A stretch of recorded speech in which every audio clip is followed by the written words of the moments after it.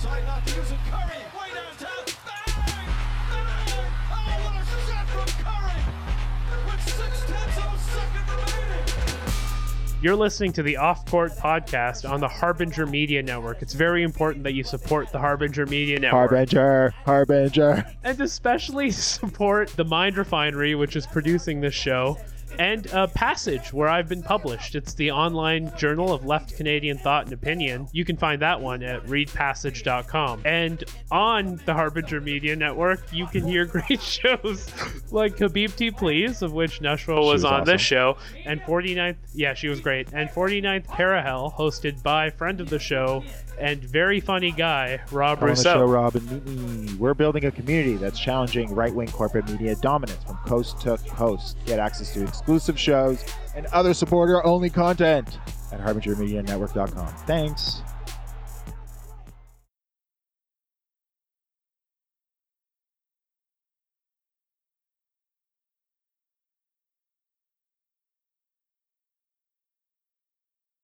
I mean, I did want to ask you, Trihex, just for my own research. I mean, I've been playing video games for most of my life. I'm 30 years old. I'm a dork, like all of us. But from my research, just in terms of diversity in esports, something that I've never looked into.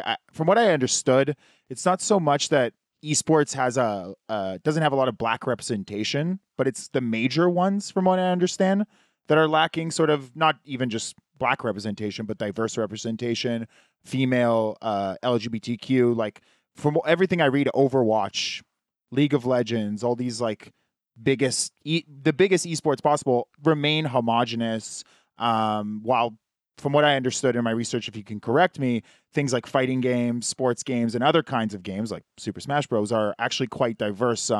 Do you have anything to say about that? Is there anything you can speak to maybe why that is an issue in the industry? Is it something a little bit more subtle than just like socioeconomic statuses between different kinds of players? Does that question make sense, by the way? Sorry if it's heavy loaded. The reason why you don't see more females in that high tier of esports gaming, I think, goes back to there's not the rampant amounts of sexism that's like ingrained to the culture ultimately. And really the only way to really combat that is to like boost female game representation and honestly normalize women in gaming so that next time a female does appear in a Call of Duty lobby, it's just like, oh, it's treated just like a male appearing in a Call of Duty lobby. Nothing significant, totally accepted, very, very normal, right? However, this is like a big problem that, it goes back into the rootedness of sexism, and honestly will take decades to really get anywhere. But we can obviously, do our part now and admit that, in my opinion, again, there are different perceived solutions here, but admit that boosting representation will help accelerate that. And also that representation does matter because we should be, in my opinion, normalizing women in gaming. Now, as for your next part, sorry, you threw a lot in here. And your next part here about I know. About I appreciate it. Why are there like a higher amounts of like POCs and other things in these other non-dominant, non-hyper mainstream sports? I think that goes back here to that to me would more reflect on just the fact that those games typically are more locally played. And so there's like more of like camaraderie amongst the people in your scene or whatever, if that makes sense. Like fighting games are like very diverse because everyone's playing each other in person. It's not, you don't have to like play online. So you're not as like, because the minute you say you have to play online, you're talking, good internet, good consoles, good connections, closer to the server, wherever it's located. Yeah, there's a lack of access there that is completely ignored when we think about it. When you were on the come up, and like I don't even mean this from like a bitter sense, but when you were coming up as a streamer, like did you have this experience where you were like seeing like, white peers or, female peers in the streaming world had like an easier time than you or a more difficult time than you? Like where did you feel like you sat, or did you not see that at all actually? Like I don't know much about the streaming world, so it's like in terms of opportunities, like how did you find, sort of making this like a full-time job compared to like other people you saw, who are at your level and coming up at the same time? I had a similar question to Abdul, just to add to that, because I find that streaming can be equated in some way to even like being an influencer on Instagram. And there's this sort of hidden side to it where we think like, yes, it's egalitarian to be a content creator online. People are just going to gravitate to your content. But at the same time, there is this socioeconomic, time-consuming investment aspect to it, I think, that we don't discuss, that I think could be tied to what Abdul was saying that I was thinking about Yeah. before we spoke. So we'll start with that. The first one. The first one is did I observe females having more opportunity? Can you Or people having more or less opportunity, right? Like different groups. Yeah. Or yeah. Okay. Yeah. Or you even, like, did you have more or less opportunity than, say, like, you know, sort of this like dominant white male culture of sports or something like that? Like, did you observe that? Did you experience it? I would say not for me. I also typically though, I have a very unique upbringing in that like my high school experience was very, very terrible. I was hardcore into Yu-Gi-Oh and TCGs in high school, and I grew up in a very rural small town where there was no such like nerd outlet scenes, no comic book shop, no malls nearby. So all the Yu-Gi-Oh I wanted to play and all these TCGs I wanted to get into, there was just like really no one. And the few of us who did play were usually completely outed by all of the high school popularity hierarchy. It was just really, really toxic. I'm talking like to the point where like teachers thought that like, you know, Yu-Gi-Oh cards were witchcraft, and they would just like, you know, it was just really, really, really, really stupid. Well, with that though, ultimately my escapism into gaming started in my during my puberty. And so I didn't really cling to the whole like being a black gamer. I was just like, you know, I'm a gamer, and when I'm online, I'm not seen as like this like, you know, nerdy, insecure black kid. I'm seen as like, you know, a great Yu-Gi-Oh duelist. And I think that kind of carried into my meta for how I approached competitive gaming, esports, and speedrunning, because I never looked at it as like, you know, oh, I'm the best black speedrunner or the best whatever. I didn't really make it racial at all there. So in that regard, what I'm getting at here is the framing of my mind was never that like, you know, oh, I'm being held back because of my blackness. It's more because I'm not hitting my full potential as a gamer and a streamer. Now, with that in mind, that is I think it's a very, very unique thing to deal with, and it might come from an area of privilege because I I didn't really whenever I get like, okay, for example, right, like whenever I started streaming in 2011 here, if I got thrown like the hard R, it didn't really hit me because it was internet strangers. I knew it was like I know how trolls work. They want a reaction out of you. So I never took it seriously. It's like, okay, they're on the stream, they see me for 5 seconds, they see that I have an afro, I'm black, obviously, and they're like, okay, well, what's the lowest common denominator, most offensive word I can throw out with zero effort and no research into who he actually is? And they just throw out that, and I'm like, okay, dude, well, whatever. Clearly, you don't really mean this. You're doing it in absence of a more specific substantive insult to throw at me. So, you know, fuck you, and then I bop him. That's it. Simply put. Now, that's just me though, and there's a lot more to all that because because I'm the tryhard emo, there's like a crap ton of contextual relevance that has, because that being called that in 2011 is very different than me being called that in 2015 compared to 2020. There's a whole decade's worth of lore if you want to ask a particular year or time frame about racial tension and the anonymity and accountability of Twitch chatters on Twitch, X content creation, X influencers. But to answer your other question, in actuality here, did I observe others with opportunities? Yes. Yeah. I saw a ton of growth happen for women, especially mostly because like the whole thirst thing. But I wouldn't say that. Here's the problem, right? They can females can like be a little more promiscuous and grow off of that. The difference here is I'm not offended by that, and I don't look at that as my competition for why I'm not growing. That's usually where I observe the toxicity come from. Is like you see people who are thinking that hypothetically, oh, if there was just less women on Twitch, then 10 viewer Andy me would get more viewers. Like those viewers would come to me instead if she wasn't on right now. Like they do this like stupid backwards logic of like, well, viewer entitlement, if you will. And that's where it gets mega toxic. They won't admit that part. That's the quiet part out loud. So like, sort of to follow up that point very quickly, like, you said when you started streaming, it wasn't about you as like a black streamer, or like you're just a really good Yu-Gi-Oh duelist, right? And then like people came in and made that about you, by like seeing you in the chat, throwing the hard R at you and stuff like that. Did that sort of come to a decision for you where you sort of had to own that like identitarian part a bit more, right? Where you're like, no, I have to be like an unapologetically black streamer, or is this still just something that's like more passive sort of for you personally? That's a really hard question. I'm not gonna lie to you there. I like to think I didn't I didn't really approach my race as a part of my identity. I was more like I was a really swag speed runner who had like high octane skills and all that. Like ultimately asking about the race stuff is like a very heavy question that honestly I would say that like young in the game me wasn't equipped to handle such politically heavy topics, right? But, and this is me like back in like, full-time university student, broke as shit, 2011, 2012. Like I didn't really know like how to approach and deal with all that, right? Comparatively though, with being granted the global tryhard emote on Twitch back in November 2012 and having the emote blow up and be like one of the most popular used emotes on the entire website entirely has resulted in that resulted in ultimately the emote being used for racist stuff.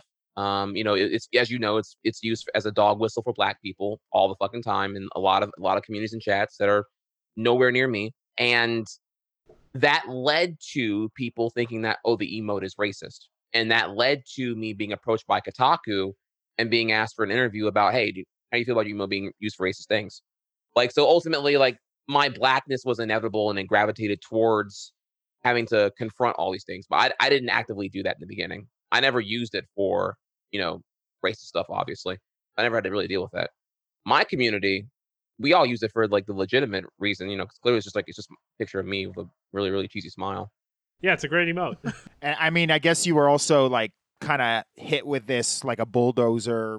I mean, not to open old wounds, but with the whole Destiny situation, you weren't calling for that to sort of happen to you. And I mean, I listened to the conversation. I think it was productive as you could have made it, but is that part of what you're referring to in terms of like I can't really control this and now I owe it, maybe I feel responsible to my community now to embrace the identity Yeah, I aspect? realized things were a lot bigger than just me. It was like, so if we go as far back as like 2016 was my first time going to like a Twitch con and being approached with like, hey, they were having an all black panel talking about like POC situations here. We want to ban your emote. You want to be on? And I realized like, holy crap. I realized that my opinion on certain things, if you recall back here, like the Snickers emote was a thing for a brief minute. That was like a temporary, like sponsored, like Snickers global emote, and obviously Snickers can rhymes with whatever, and yada yada yada. Well, my opinion on these things ends up getting a viral reaction. My reaction to a KFC bucket and the Snickers emote is what got to the top of a subreddit and got like hundreds of thousands of views. And I'm like, oh shit, okay, well, but some people perceive my take as a take definitive of all black people on Twitch, which is like a pretty big pedestal. Well, one inaccurate, but a pretty big pedestal to like deal with. So I have to like, be I feel there's like a lot of pressure on me to like deliver like the correct take or have like a nuanced take that's more like elaborative on like what is the end point of the logic implied by the observations I give, right?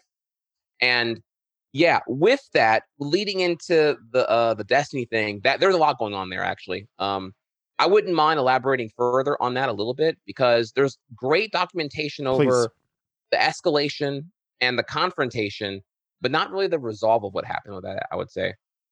So yeah, it is true that that Destiny admitted he uses the hard R and other edgy such jokes in private. My offense with that wasn't, because there's no proof of him actually doing this. It's just him admitting it in one clip or whatever here. My problem with it was like, well, hey, you're a big influencer on a very sizable community. Community is like insanely huge. Don't you think it's like harmful to admit such things because you're going to help normalize doing the same thing for people who might actually be genuinely racist? I feel like that was kind of like a thing that was worth calling out there. And ultimately, and from that, it then led into the confrontation on stream where he was like, "Well, hey, listen, that's my principles. I'm going to abide by them. If you got a problem with that, we can drop our friendship right now. I have no problem here. I'm not going to apologize here because those are my principles." Is what he told me. And from there, my perception then was, oh, there is like a shocking lack of empathy over how this comes off to me as a black person, and I didn't know what to do there. I'm like, okay, well, what do I do when also in context too here, never had a friend make me feel disregarded over racial slurs. It's always been anonymous Twitch shitters or whoever, right? But never like a friend do that to me. So there was like a lot going on there. It was like, my POV was this, his POV was that. We were like seeing past one another. Ultimately, I should have made it a private conversation and confronted them privately like a friend, and rather than make it like a public blow up because I didn't plan for it to blow up like it did, and it kind of became the top story on Reddit and everything else. And it was like it was like I was really stressed out. It was not fun to deal with all that bullshit. But ultimately, we both have clarified our positions on all that stuff since then, and we're cool. I could have did better. He could have did better, and we're both like resolved on that now, and now we're chilling. That's just like an elaboration on where we are with that in this present time. I want to do better. I want to make a more considered effort to actually like speak about the resolve because people only hear about the drama, but not like really how Right. things. We both admitted that we could have did the situation better, and we've moved on since then. So we have some quotes from some of the articles that we want to read that will give context to just the issue of sexual abuse in esports that a lot of people aren't aware of. Maybe some of your audience members won't be fully aware either. But yeah, but the point is, please jump in as I'm reading this at any point if you have a thought, opinion, or some insight that we might be missing as the dirty casuals that me and Abdul are. Completely casual. Still play on easy, baby. Yeah. Good. But basically, before we get into the specifics of Smash, which is going to be sort of in our second half after the fake break that we'll be having, I wanted to read some stats just about the kind of sexism and the statistics that we're dealing with here in terms of females in esports. So this is from the article called "Female Esports Players Face Routine Sexism and Toxicity." Quote, "I no longer have power." So, the Entertainment Software Association reported this year that 45% of U.S. gamers are female, yet women make up a scant portion of the professional esports player pool. Executives for games like League of Legends and Overwatch say they are eager to add women to pro rosters where players can make hundreds of thousands of dollars, yet League of Legends Championship Series hasn't had a female gamer since 2016. And the Overwatch League's inaugural season featured just one. It's just slightly dated, but I think some good information. Major esports have thin histories of women at the highest levels. The NBA 2K League said it had one woman in a pool of 250 finalists for roster spots in its inaugural season. That female esports player did not land one of those 102 available slots, by the way. The Overwatch League had one woman for its inaugural season. Her name was Kim Si-yeon with the Shanghai Dragons. We also have Sasha Scarlett Hostin, a transgender woman who won a major StarCraft 2 tournament in February and is the only woman to win in such an event for that game. I do have a trigger warning here, by the way, just for a incident from this article I wanted to speak to share with people. I'm just not sure if anybody who isn't even aware of esports or in general would think that something like this could happen. Again, trigger warning to anybody listening. So this is concerning Maria Remilia. Remilia, yeah. That was her, Remilia. She's is the only woman and the only transgender woman to compete in the League of Legends Championship Series, the top pro league for the world's most popular esport. Her stay in the LCS was short-lived and not in the inspiring breakthrough some fans had hoped for. She was a standout support player and qualified for the LCS with the Team Renegades in 2015. She made her debut the next year under intense scrutiny. Many celebrated her, but the comment sections accompanying live streams of Renegades matches were flooded with sexist and transphobic harassment. Fans disputed her gender identity, wrote critically about her appearance, and bashed her abilities. A few weeks into the season, she removed herself from the Renegades roster, citing anxiety, self-esteem issues, and she has not returned to LCS since. So yeah, like for you, Trihex, like what's your experience and in terms of like hearing this? Is this something that like you're you've seen a lot of, or do you think the article maybe goes a little too hard, or does it not go hard enough? Like, This is all totally not surprising to me. No, like gaming as a whole is terrible for women. I would say that it's plagued by racism and sexism. This is no shock at all. Any given Call of Duty lobby, any given Xbox Live lobby, any given anywhere you can go where there's like a lack of filter and anonymity gamer comments are gonna be they're gonna be bad. Not gonna lie to you there. Yeah, it's not good. I totally agree here that there's a gaping lack of women in esports altogether. And the ones I'm more familiar with, I can maybe comment a little bit further on. But yeah, that's definitely the issue here.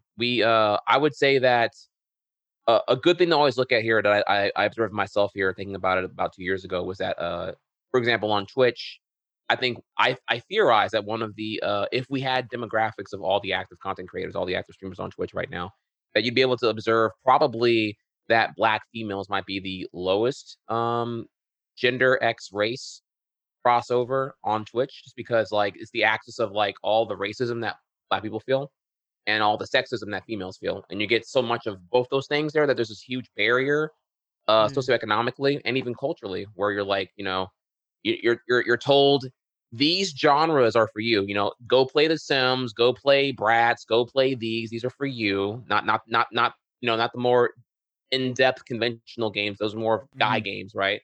And even then, when you come in, and no matter what, like if you get good, oh well, you got carried because you're a girl. That's why you're probably at this rank here. Or if you lose, oh, it's because you're a girl. That's what you deserve. Go back in the kitchen.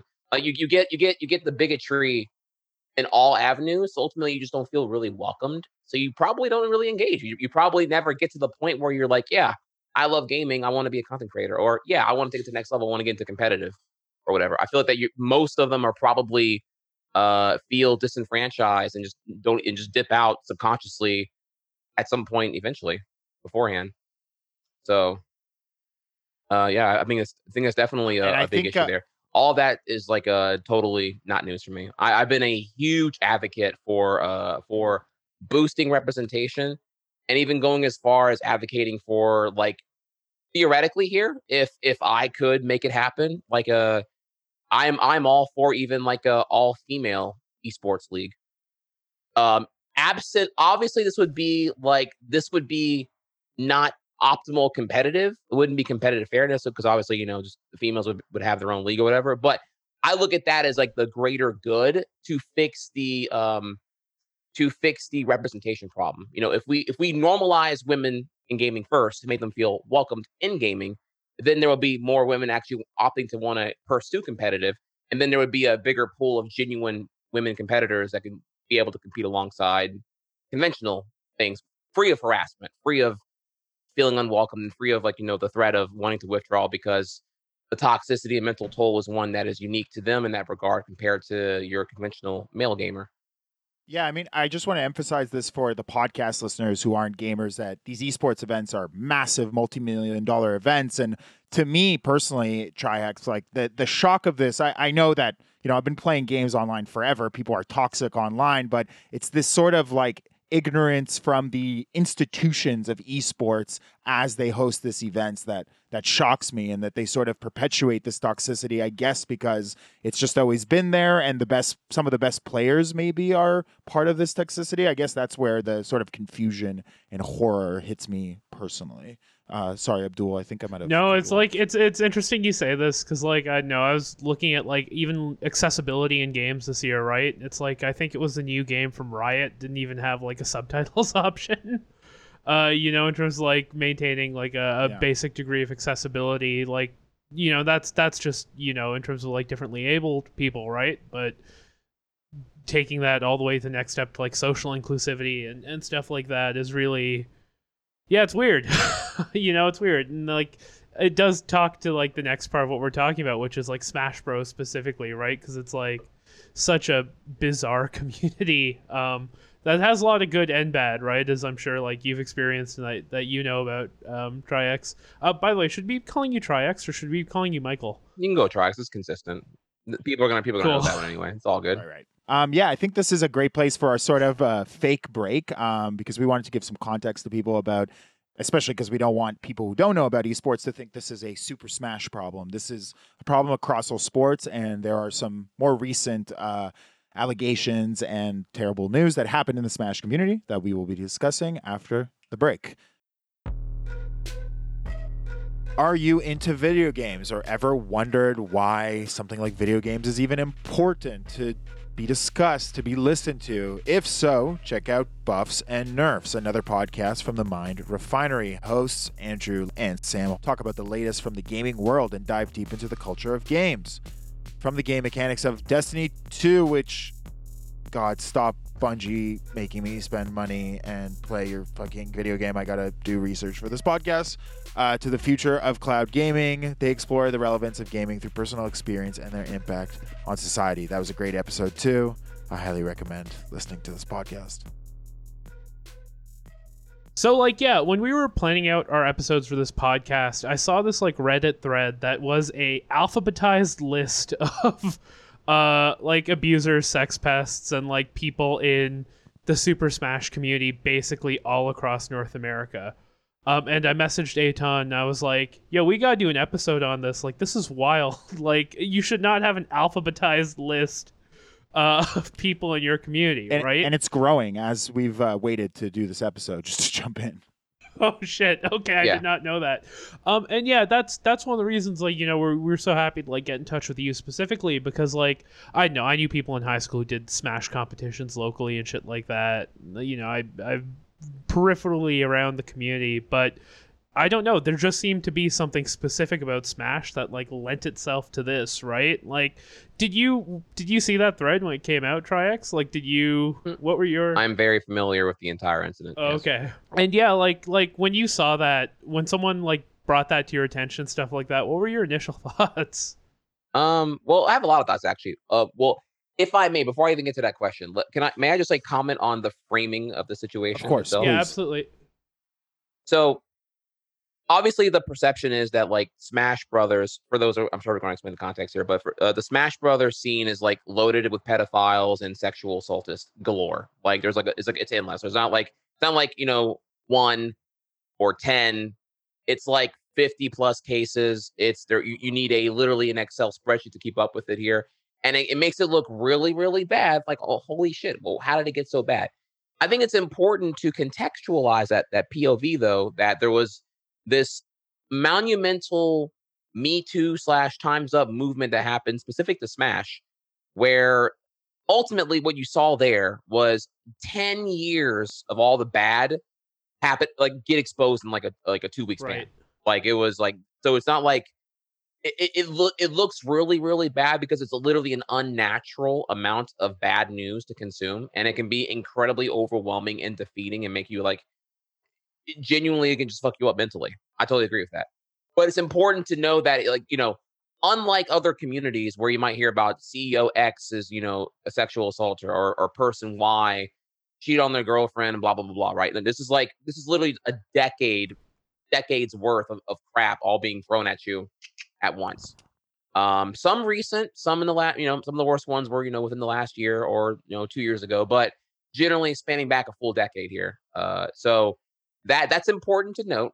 And then also, as far as, like, well, even then, even if it is a year, like, why are there still so many pedophiles? And the thing about that, and I'm using pedophile loosely here, it's, you know, it's a lot of older males preying on 16, not like, we're talking, like, you know, like, almost legal, but again, I'm not defending them. It's more clarifying. Sex It's not pests, like, you know, right? Like, yeah. yeah, the creepers, not really, like, you know, hidden on 10-year-olds, like that. Well, and not in all cases anyway. The thing about that, though, is that Smash is very, very unique in that the age appeal is very, very wide. You often, because competitive Smash has been essentially active for 20 years now, you have those who've been around as early as, like, 03, who are still active to this day. You know, some, like, you know, Sephiroth Kin or Mewtwo King, who have been around for literally 2 decades almost, and then you have those who may have rose to relevance or got into the scene around when the documentary dropped. Documentary kids were around, what, 2013. Then you had, you know, when Brawl came out, the one for Wii that came out in 2008. So there's a lot of like points where interest picked up and new people came in, and some of them may have been as young as 12. Hacks Money comes to mind here. Some of them may have been, already adults because they didn't know that competitive Smash was a thing or whatever. So the point is you have a lot of tournaments. Remember, because the game didn't have good online, or still really doesn't here.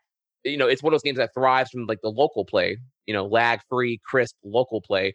So there's a lot of local gathering at tournaments to play there, and then and that mixing of those demographics results in very often where you had like 13-year-olds and 16-year-olds around 25-year-olds, 30-year-olds, and that was everyone was there because they all enjoyed Smash. That was the whole thing.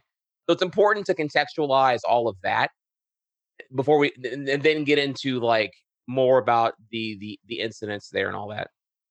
Just wanted to kind of like deliver a little bit more on that there. Not defending the Yeah, community, absolutely. but I think it's important to contextualize that it is an absolutely unnatural amount of bad news at one time, and is not a definitive example of the community as a whole. It's as horrifying as the details we were discussing in the first half, but from what I'm understanding, it's just a lot more complicated and a lot more intricate in terms of the community dynamics comparatively to something like League of Legends, Overwatch, Fortnite, any of those. Or even other like local games, like local fighting games Right. like Tekken, right? Or stuff, or Street Fighter for that matter. It's like a very different, you're saying it's a very like different type of audience that comes to Smash, right? Correct, because with Smash, so every other game has like competent online, so you can just play like you can play online, you can find opponents to play remote, and your biggest hurdle is going to be the latency and the lag. Whereas with Smash, you don't have that luxury, or you didn't until Ultimate came out or whatever. But like pre 2018, there was no online; it was all playing locally. That's the whole thing there. So there was a constant gathering initiative for all the communities, no matter what region you were in. So that makes it a very uniquely different thing. Unlike because every other modern esport, I imagine, has some relatively good functioning component of online, whereas Smash has had literally nothing for a very very long time. So that to me is like a very a huge differential factor for why these things happen where they did. Because for example, if we look at okay, here's Smash's like rap list of all these accusations and all these things that happened here. Comparatively, if I were to break down like the Street Fighter community, Tekken community, or anything else here, it's crickets comparatively, just because like the gathering is not as frequent because there is competent online, so it became more remote, and then like the travel to a gathering spot to play is not deemed as essential, and also the casuals just tend to like be more reclusive online, I would imagine, than like having to like like there's a reason why arcades died, right? In the USA anyway. So like who's gonna like I don't want to travel 30 minutes to the tournament and go there and blow money to like get destroyed by all the good players. It's like it could be deceptively not appealing for a lot of people. So, but comparatively with Smash, if you want anyone to play, you gotta go over there. I would think. You have your local friends maybe, but if you're destroying all of them, you want a little bit more. You go to the scenes, and there's a scene in every city, any given like tri-state area. So that's the kind of the starting point where all that comes into play for me. Why do you think it like this is one of the most interesting things about Smash for me, because it's like these massive like super local communities, right? But when the dam broke, it broke all at once across every community. Like yeah, why do you think it stayed localized to these communities, and like why why was there no like very little interplay between say St. John's and Dallas Smash, like connecting online, stuff like that? Like it feels like from my understanding of it, and I'm probably wrong, that like each of these local communities connected in this big way over these allegations, but there was very little like connectivity before. Am I correct in that, or am I just like Oh boy, yeah, it gets really murky from here. Oh boy, okay, all right. I don't want to overwhelm you with the context. No, that's here, but- okay. So other communities generally have developer participation, right? So you'll have like Namco hop in, or Bandai Namco talk about they'll intervene with like Tekken and like stimulate the community with like their own tournament series, prize pools, investments into tournament series and stuff like that. Comparatively, Nintendo is very very hands off with all that stuff. If not, has been revealed recently, they just kind of like completely disengaged and actively trying to negate the competitive scene because they don't want they want be perceived as a party game, not really as a game that you have to like be relatively good at in order to like enjoy and play. There's higher potential in pursuing the casuals than pursuing, getting 10 million casuals to play Smash actively is more lucrative for Nintendo than having the 3 million enthusiasts be tournament, junkies all day long, right? So the thing about that is ultimately these tournament series, there's no overarching structure. There's just like, hey, look, I'm doing my tournament on this month. Don't compete with me. And that's kind of what happened. Ultimately, now there's no seasons in Smash. So there's like Smash has like things going on all year long. There's all these big tournament things. And they're all competing for each other to like, get attention, be viable, get top players in and do their thing. Right. So the thing with that is, they're all out, in my opinion, to like put on their best tournament possible, make as much revenue and be sustainable as possible, acquire most sponsorships as possible, and get a higher view count on their broadcast, and essentially be sustainable, right, and get and acquire profit. So with that in mind, everyone's doing their own thing. There's no like person above these, like, let's call it like, these 12 tournament organizers who all have their own individual month slot of their big tournaments. There's no one above those 12 saying, hey, here's the cohesive vision for competitive Smash. It's just like everyone's all doing their thing. And that's how it ran for a very, very long time until there was several problematic players who were being accused by several people for like either being toxic or stealing equipment or stealing controllers or just being incompatible, right? Like you're a toxic person, you gotta get the fuck out of here. So from that spawned this like self-appointed code of conduct council, and they were the ones that you would then go to, and they were appointed by a group of like certain TOs to all collaborate together, and like, because we need this, right? We need the code. We need to have some kind of unified code of conduct to enforce at our tournaments. That way, there's actually a rule about being a toxic shitter, and you get kicked out. Sorry, from and all tournaments. are they elected or are they self-appointed? That okay? I don't want. I'm trying to speak on what I do know. I know that they were anonymous at that time. Okay. And I want to say that the big tournament organizers all came together and appointed veteran community members. They were not elected. They were deliberately not announced who they were specifically in order to keep things like anonymous and safe for them to enforce. I want to say there were some dominant players who were invited in order to like bring a little bit of a transparency situation, but ultimately the point being is that like there was no standardized structure of rule set for the tournament conduct for a very long time.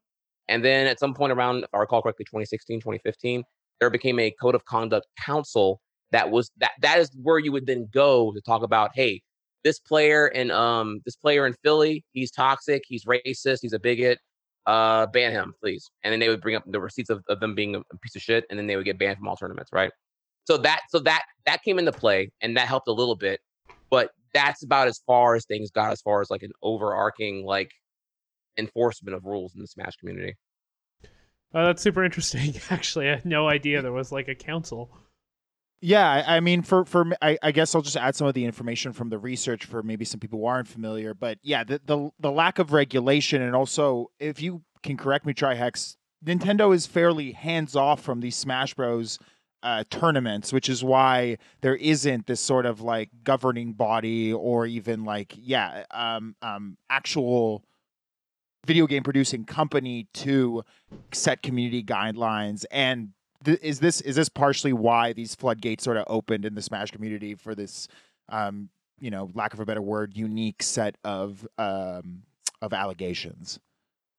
Yeah, Smash has been very hands off. I'm sorry, Nintendo's been very, very hands off. They don't do much at all. They said they stand with the victims in a PR statement, but I personally can't seem to find anywhere online like a substantial move that they did within the community to solve this. They don't want to be perceived as like having been condoning all the situation, right? They stand with the victims, clearly, but they don't want to be like, we're at a point now where Smash is probably irredeemable in Nintendo's eyes. Because ultimately, like, they have no agency. It's been 2 decades of the community fostering without them really delivering any kind of directional input for where they should head and all that. They've expressed a stern disinterest in fostering an esports scene for Smash. They've been approached by numerous companies, including even Twitch personally. Twitch's esports team division wanted to do something with that.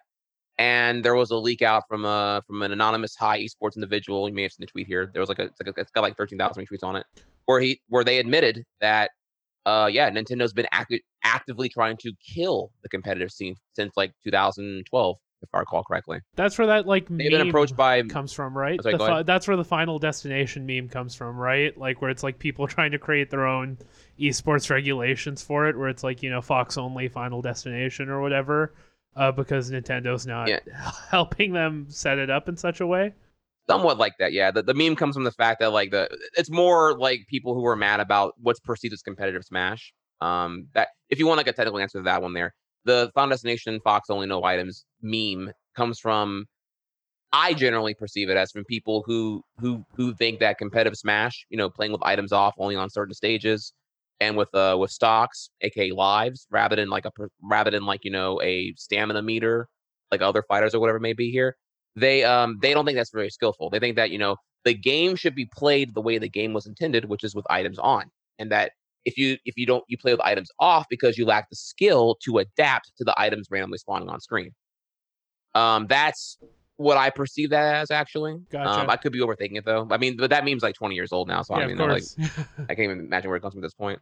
So yeah, because of all these like the several like one-off encounters of like problematic people in the community, they needed somewhere to go to, and that would be the Code of Conduct Council form, and that was kind of the major thing where it was like where they would keep a database of like all the reported problematic players or participants, and they would all be like, more and more of the tournament series. You remember those 12 major tournaments? More and more of them over the passing time would continue to like adopt that rule set. Hey, we agree with the Code of Conduct rules. Don't do these things. Also, these players who are banned at other tournaments, they're also banned at our tournaments. And that became like kind of like the fostering of a universal code for like conduct in Smash. But ultimately, yeah, I don't want to get into any specific cases because it makes the whole thing like really, really heavy because there's like a crap ton. I mean, there's like I think we're going to record actually some of the sort of maybe some of the details and the research that we did separately. So don't worry about that. Yeah. I mean, clearly, like 10 plus of them affected me personally. People I've known for people I thought I knew for over half a decade, and I just I felt like I was disgusted, betrayed, and honestly grifted upon a ton. But yeah, that happened, and what I can say is that it'll be where we are now is, I mean, if you probably find it hard enough here, you can probably go to the Smash Bros subreddit, go to like the master thread with like a Excel spreadsheet of every single case ever reported, every tweet, every twit longer, every confession letter, whatever, right? And there's a lot of people who got expunged from the community and or voluntarily left because of the pre-guilt. And that where we are now is like, I think the community is going to heal. I think we're persisting at this point now. And it's going to be, the thing is, we really won't know how this has definitively affected the Smash community, particularly until we're post-COVID. Because right now, no one's doing any events because COVID's affecting, any kind of gathering at this current time. So it'll be interesting to know here how things will shape up post-COVID. But I would expect a lot of definitive changes. I can go into detail about them if you want to hear about them, but yeah, I'll let you lead first here. What you want to know more about? You mentioned that you knew a lot of the people, and like without asking follow up on that, what was the pressure on you when those allegations broke in terms of coming out and like speaking on it? Someone who is like high profile in this community and fairly involved. Like, what was it like, for you? And a lot of, it's not just you, right? A lot of people came out and said like, well, we had no idea, right? And stuff like that. Like the nature of the community from you've described doesn't lend itself to a lot of people, sort of knowing these things. But, was it, unsurprising to you? I know you mentioned some of it was like what people expect you to do or say. No, it was, it was very, very surprising. I didn't expect any of these things. I thought, never in a million years would it be, X, Y, or Z person. I thought I knew them really well. I'm not talking like, I just knew them. Like we saw each other every TwitchCon. I'd been to like at least one Smash major event every year. So I would see, all of them generally twice, sometimes 3 times a year. I'd fly out to Los Angeles, 4 times a year on average for events, charity fundraisers, or gaming conventions. And so, I would see them there all the time. first it was only Smash events, and it became, any Twitch event as well. And then it became, oh, well, now they're esports commentators. So I just see them at whatever I go to at this point. So yeah, we were squad, and it was I thought that was really, really cool to see, Smash go from the basement up to where we were, doing legit esports venues and stuff like that. I thought that was like really, really awesome. As for how it hit me, y- I of course I wanted to speak on it, but I admit it's hard to the most I would do is like reach out to the victim or retweet the statement because I wanted to give them their voice and hear them out first. Because there's a lot of pressure to remain silent, because who wants to be known as a victim? But Right. the thing a lot of people don't understand here is that, there sometimes there's accusations for, these victims to like, oh, they're just like bad mouthing the top player for clout. And it's like, who wants to be known as a victim? Like, they have an identity too. They've done other things. You think want their biggest internet fame to be derived from the very thing that they're being accused of being, getting no pleasure from, honestly? They want closure. They want to move on here. And there's a lot of pressure and a stigma, if you will, to just kind of like internalize all that pain and the accountability. So it's like, It's because of that stereotype too, right? Like these female players are aware that if they speak out against these top players who are the ones who have committed the most noted allegations, they're aware of the sort of reverse psychology that's going to work on them, that everyone's going to accuse them of just doing this for competition, right? yeah. They'll be, no one wants to like be, wants to be the whistleblower on the accusation and then have to like Mhm. both be known for being assaulted or raped or whatever it may be here and simultaneously fight an entire top player's fan base who's going to be deep in denial Yeah. over the possibility of thou doing wrong, I would say. So yeah, there's a lot going on there. But to continue on though, yeah, I would retweet the victims. I would reach out to them on their if I knew them personally. But I admit for a lot of them, I either A wasn't at the venue or event where the accusation took place at, so I couldn't comment further or like vouch. All I can do is just like kind of give them a voice. So it'd be like, it would retweet the statement and be like, yeah, this is, listen to the victim, let them speak more is what I would do. I got a lot more involved in some other ones that happened specifically in speed running, particularly, but that's like a different topic entirely though. But that happened all in the same month ultimately. This is a really hard conversation, and we hear this stuff about so many other kinds of sports, and just esports in general. But I know this is a very rudimentary point, but it all boils down to the fact that this is a Nintendo game, and Nintendo games have sort of associated themselves with family entertainment, and for the most part, children's games and our youth for the most part. And as you noted, these games, Smash Bros, have hit so many different generations. I think that speaks to why this is so hard for people to talk about. It's such a multi-generational activity beyond even esports. And like especially for you, Trihex, like people, I really only have like two questions myself to sort of on my end. I don't know about you, Aton, but like people develop like a parasocial relationship with you as a streamer, right? Where it's like you don't actually know someone in real life, you're not actually friends with them, but you listen to a podcast, you feel like you know these people, you feel like you feel like you have some sort of relationship with them, right? Even though it's one-sided, that's just like a natural outcome of that industry or any sort of industry where you're like broadcasting yourself in like such a personal way. That must have put like a lot of pressure on you from the your own community, right? Like what did people expect you to do? Did you hear stuff about like you're not doing enough? Do you feel like there was additional pressure on you as like someone people felt familiar with and felt was like, oh no, this Trihex, he's a good guy, right? Like he's someone who hasn't been touched by these allegations and needs to like validate my own feelings about this, whether my feelings towards these allegations are like positive, we're finally getting rid of the problem, or negative, like these people are just doing it for clout. Like what's it like in those like crisis situations when you're sort of in conversation with your own community and stuff like that, who have this like you have this very specific relationship with? Yeah, great question. There's a lot to unpack right there. So let's start first with I don't specifically feel a lot of pressure to speak on Smash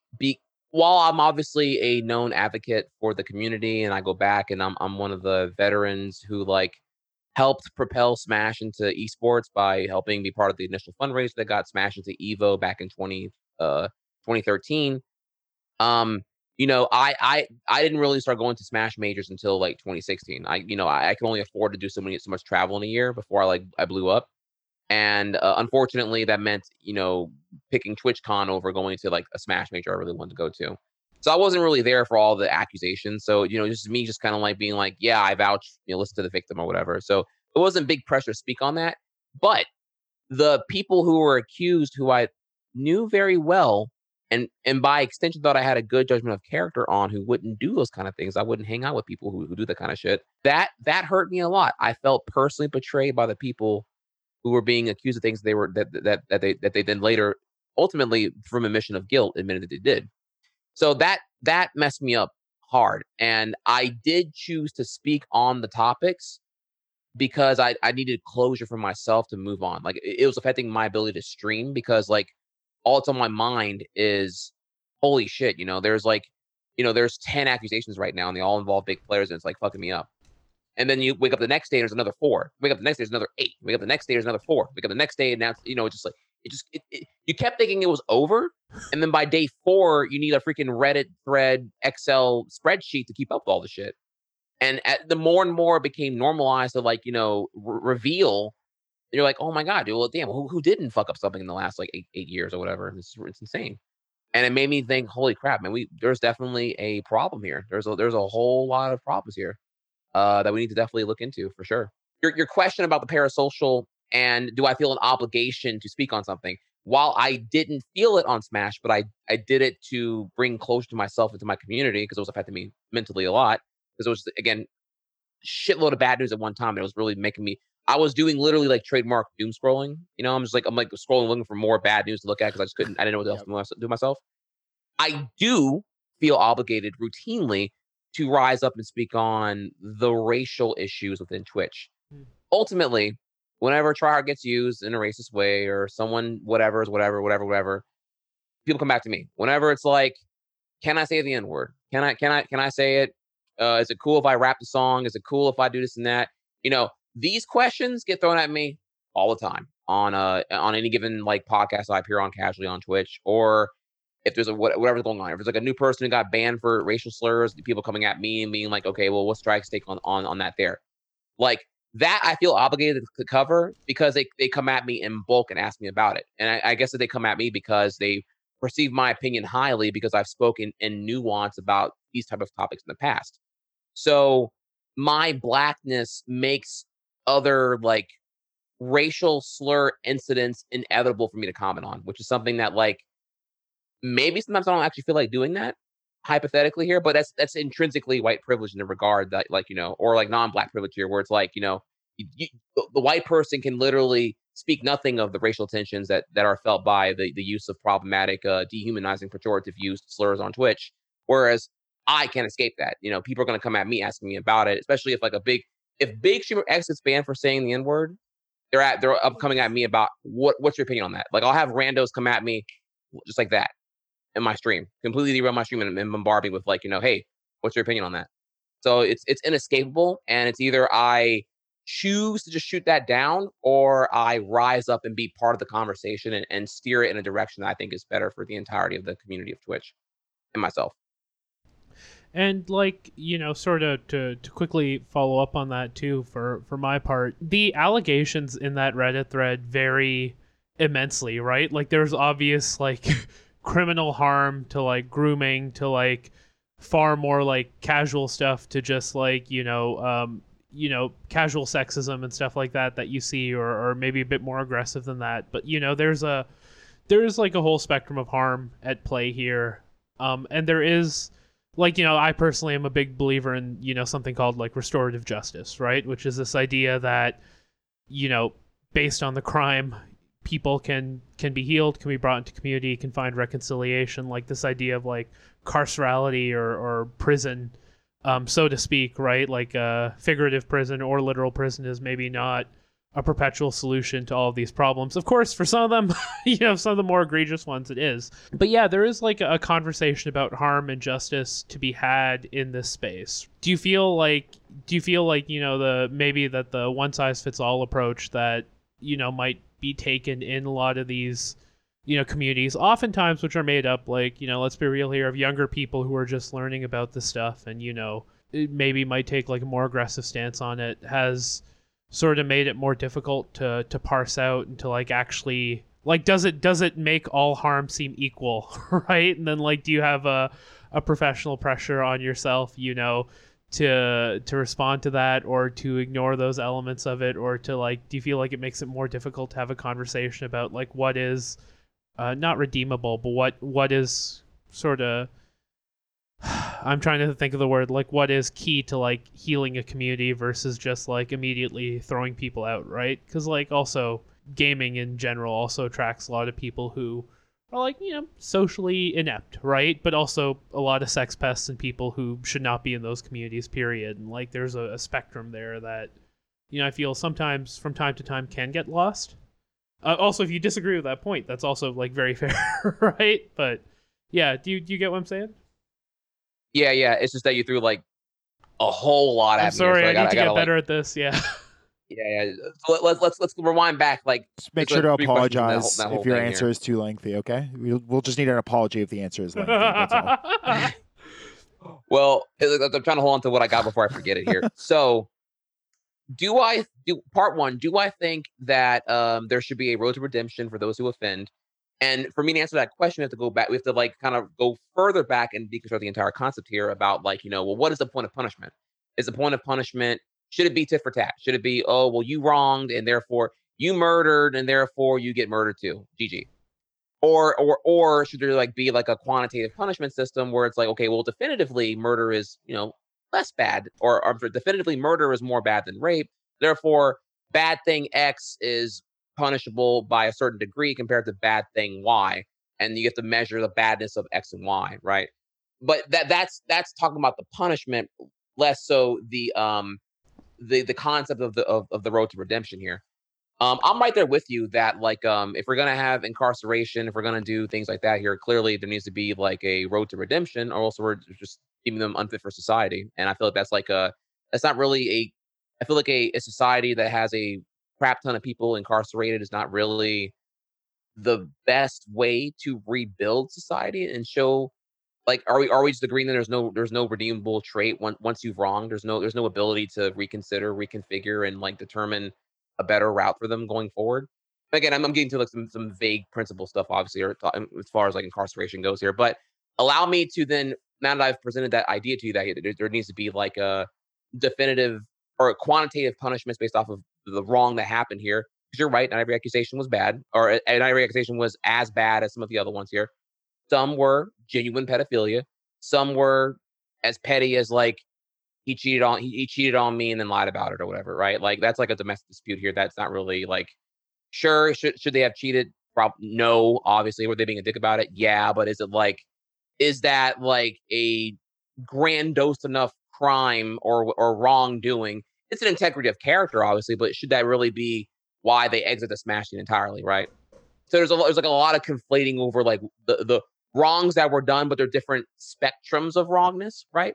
I was just going to add quickly that are we also not risking minimizing some of the more serious allegations when we give so much emphasis to the sort of more casual allegations? Sorry to cut you off. No, and that's a very valid point, because that is something that was happening towards the end of the Me Too movement with Smash. There were some that was like, okay, he cheated on you. That's like nowhere near the same thing as like actually like whatevering. But again, that's like a different topic, different day though. Moving on though. Now this is where it gets particular, because you're asking about this theoretical thing about like, should there be roads to redemption for perhaps some of these people who had wronged in these accusations? And allow me to present to you an actual scenario that did happen here that gets pretty murky in the community. I can actually give you a definitive example rather than an entertaining hypothetical here. So there was a member who ultimately was caught cheating in a match.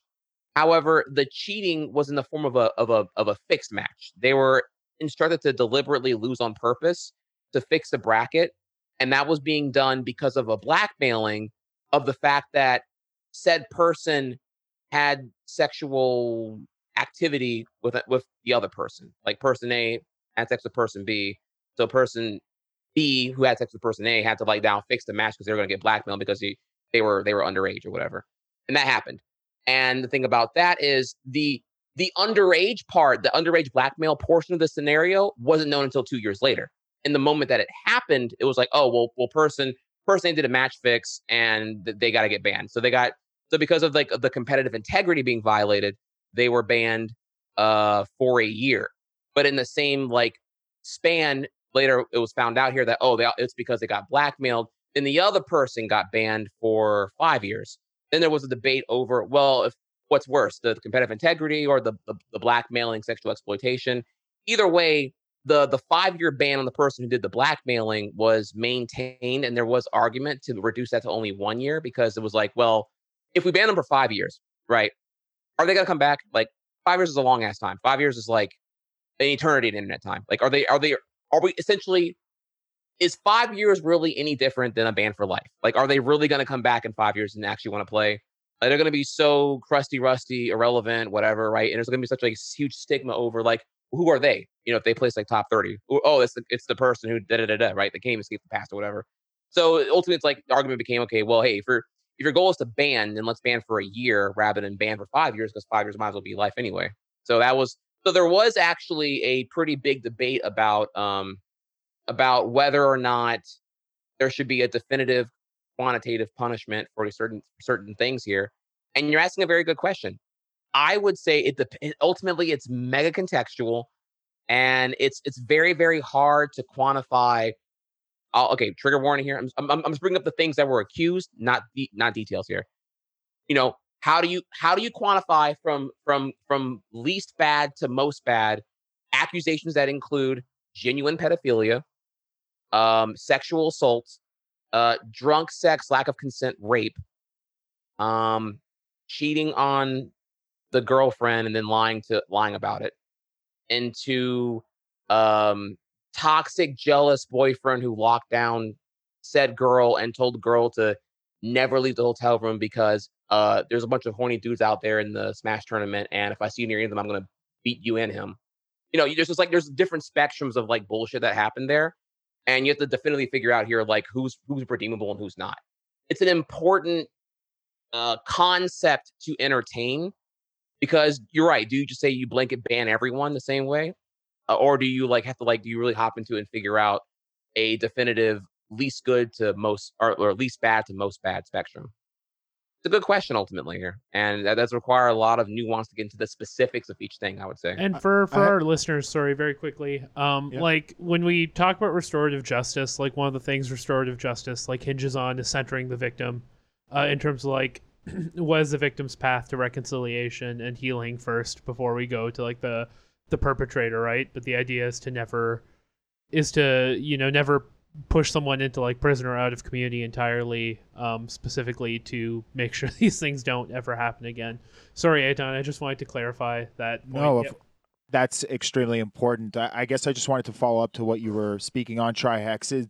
As we were saying earlier, the unregulated sort of environment of these Smash communities seems to have maybe opened the sort of floodgates for these kinds of allegations, especially the more serious ones, to sort of happen. Do you think that the unregulated environment is perhaps a positive from what I'm understanding in terms of the next steps and in terms of healing the community? Like at the end of the day, how the community is going to heal is in the hands of the people who started all these grassroots tournaments, from what I'm understanding, right? Nintendo doesn't have a sort of corporate motive to fix this, other than of course they've banned some players. But I say this because our podcast is very critical economy sort of based, and we talk about the role that corporations play. Do you think this being in the hands of the people basically is maybe now, at first was maybe a negative, but now perhaps a positive? And by the way, none of these criticisms are of Twitch or any single company that pays Trihex's bills. Yeah. Just laying out there, yeah. Yeah, maybe I think it's all good. Yeah. I think it is better handled in the people now. So if I entertain the hypothetical that Nintendo gets involved now and tries to like rebuild the scene, Nintendo would just like blanket ban, I don't know, everyone. Right. There's just no way. Like Nintendo does not want to embrace the identity that Smash community is trying to become now. I would imagine they want to like completely wipe the floor clean and have their own paid commentators, casters, and have it be as like PC and clean as possible. I'm talking like if you've ever seen a Pokemon tournament from Nintendo, like an official one, or like a Pokemon TCG tournament broadcast, it's like it's so devoid of any culture that it's just like it's boring as hell. It and feels it's like not my taste at AI all. is hosting the entire event. Yeah, it basically. feels like it's corporate climate at the highest capacity. So Nintendo being involved here would just be not even recognizable to what Smash currently is now, when everyone knows and loves about it here. Where we are now, though, for those who remain, there's a first off, even before the accusations came out here, there's already tons of advocacy to like protect women. There was already like, you had initiatives like the Smash Sisters, which is like a group of females that would often have their own female only tournaments and female inclusivity. So if you were like a female in Smash, with these ratios, I will admit Smash's attendance tournament gender ratio had improved significantly. Tournaments I went to in 2016 compared to 2019 were night and day. Or even go back to 2013, right? Like at Evo. 2013, it's a sausage fest comparatively. By 2018, I saw what was comfortably, dare I say, at least 10% women, if not even 20% at the venues I was going to. It significantly improved. The normalization of like, players bringing their girlfriends, or couples coming together, or just, girls coming because they love Smash, because they like the culture, the atmosphere, the characters, the fan art, the boost, whatever. They come and it's great. And it was already like an initiative there to like, protect women. There's a lot of creepers, a lot of weird people, and a lot of them, I would see them on Twitter threads, just be like, hey, if you're feeling awkward, come get me. You don't have to even know me. Open invite to come get me, and come and I'll escort you away from the weird people or whatever. There was already that in play, and I've seen many top players already like who are proactive on that initiative as well to like collaborate here. Hey, listen, I'm a top player. If any person feels awkward, left out, isolated in a situation they need an escape from, poke me like you know me, and I'll be more than happy to like get you out of the situation if you're near someone who's just being weird or creepy or whatever may be here.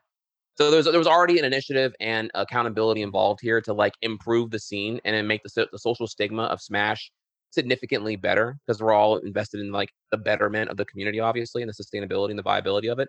I was just gonna say I love that, because it's like very different from a lot of like corporate sorts of ways to like address these things, right? Where it's like it's so community driven, everyone's like an active participant making people safe. Like it is really nice to hear that stuff like that happens, because it is very different from what you hear in similar things, or even like when Eitan and I are talking about sports in general, right? Like the way the big business of sports has tried to address these issues has been like lacking in ways that like even just the way fans are at stadiums, right? You're bringing up a very good point that I'm glad you poked me on here. The difference I find in some cases between Smash and maybe those other big grand esports is that like you're right, Smash is very community driven. But I would say that your typical major esports event, it's much more fixated on there being a definitive platform and performers and an audience. The audience feels very separated from the platform, right? You got your big esports stadium with your big jumbotrons, and they're on their pedestals with their PCs and all that. And they're like, 20, 30 feet from the nearest audience spectator, right?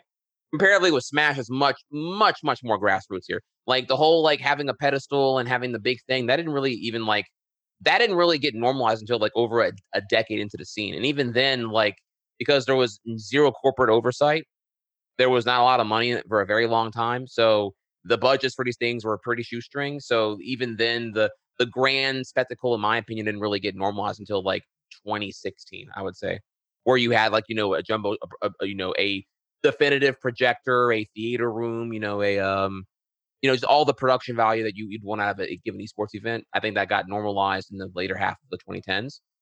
But ultimately here, because of like the more of the poverty come up here, the separation of audience and competitor, I felt was a lot more intertwined. You would just see a competitor just like, it was not uncommon to see a competitor be in the audience, get up and walk to the top 8 spot and play right there. It wasn't like, you have all your top players, like, separated, in their own like private VIP, all that. No, the community was a community, period. You might see them over there money matching, on a side TV 10 minutes before the match in the top eight.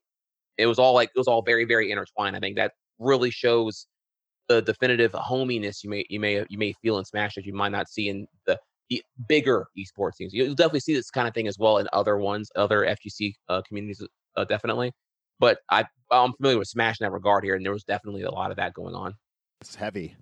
But if I can elaborate a little bit further here on the point about the corporate intervention of the community and where the community goes now here, yeah, there's a ton of advocacy to definitely be part of the solution, not part of the problem. And I'm honestly very excited to see where things go post COVID. I think you're going to see there's already proposals now that whenever events resume in a post COVID world for Smash, you're going to see a lot more rules, like no bullshit. There's going to be there's going to be minors are cut off and they got to have a guardian. There's going to be a lot more protocols in play to make sure that nothing like all the accusations that happened this past summer that came to the surface will ever happen again. And if they do happen again, get that ass banned straight up. That they're like, I think everyone, including me, is very, very excited to, as we allude here earlier to the beginning of this episode, which was like, I'm passionate about having females feel welcome or having all genders feel welcome in gaming here, and having the cis male conventional not be like the only one that feels openly accepted comparatively. So I'm all for whatever makes them feel welcomed. And I'm all for whatever I can do to be an ally in that situation, which I think definitely includes holding Smash community to a standard and being part of, signal boosting or participating directly and helping anyone and anything I can to make everything safer for everyone involved. I mean, diversifying in this context is clearly not just because it's coming from the community, is clearly not a corporate move that a lot of people would accuse the community of. It's clearly to protect the people who are involved in the community and open the doors for more people to join the community that wouldn't feel comfortable before. Because as we talked about even earlier, like many of these communities are homogenous and mostly white male. And when you just see different kinds of people in that community, not only do you want to go there, you'll feel protected as you're a part of it. And I think you don't see that in other kinds of sports, like Abdul said. I think that's really interesting, and I think it's the youth aspect of it potentially too that really emphasizes why it has to work that way. Sorry, Abdul, yeah, go ahead. you're right. Like, it's crazy with like football games and stadiums. Like, there's no way for someone who's like sitting watching a game, like who's being harassed by like a drunk fan like in the stands behind her, to call someone over and be like, we need to, like, this thing is happening. Right? Like, it's very rare you see that sort of stuff happen. It's like, it's really nice to see that, that emerging in esports, and especially like Smash, and hopefully seeing it, because there is such an emphasis right now on diversity in esports too, right? To potentially see this happen in sort of other esports, and then maybe even in the rare way, like go back to, we would call like physical sports and stuff like that would be super awesome. That's pretty much all of my questions. Eitan, do you have any? No, I think I threw my follow-ups already. You gave us a lot. Well, y'all gave me a lot, man. Y'all came in with the 2 fat scoops of Raisin Bran from that box. I was like, man, from okay, the box with the one with the sunglasses on the. Yeah, he was like, yeah, here's a 3-sentence question, and here's a 3-sentence question. How do you feel about all that? Honestly, man, thank you so much for being so generous with your time. Like, I really appreciate it. Like, you've given us so much, and it's been like a really like engaging. We said an hour. We're on 2 hours. We also touched on way more topics than we did that were all salient to the overall theme of what we wanted to talk about. So yeah, thank you for doing our job for us as well. Yeah, that was really cool of you. Where can people find you, for those listening who are not live? And do you have any other streamers who you feel like you want to recommend as well? Oh, the pressure here. Well, not to put you on the spot. Well, yeah. Well, y'all can find me Monday through Friday, some weekends on twitch.tv/Trihex.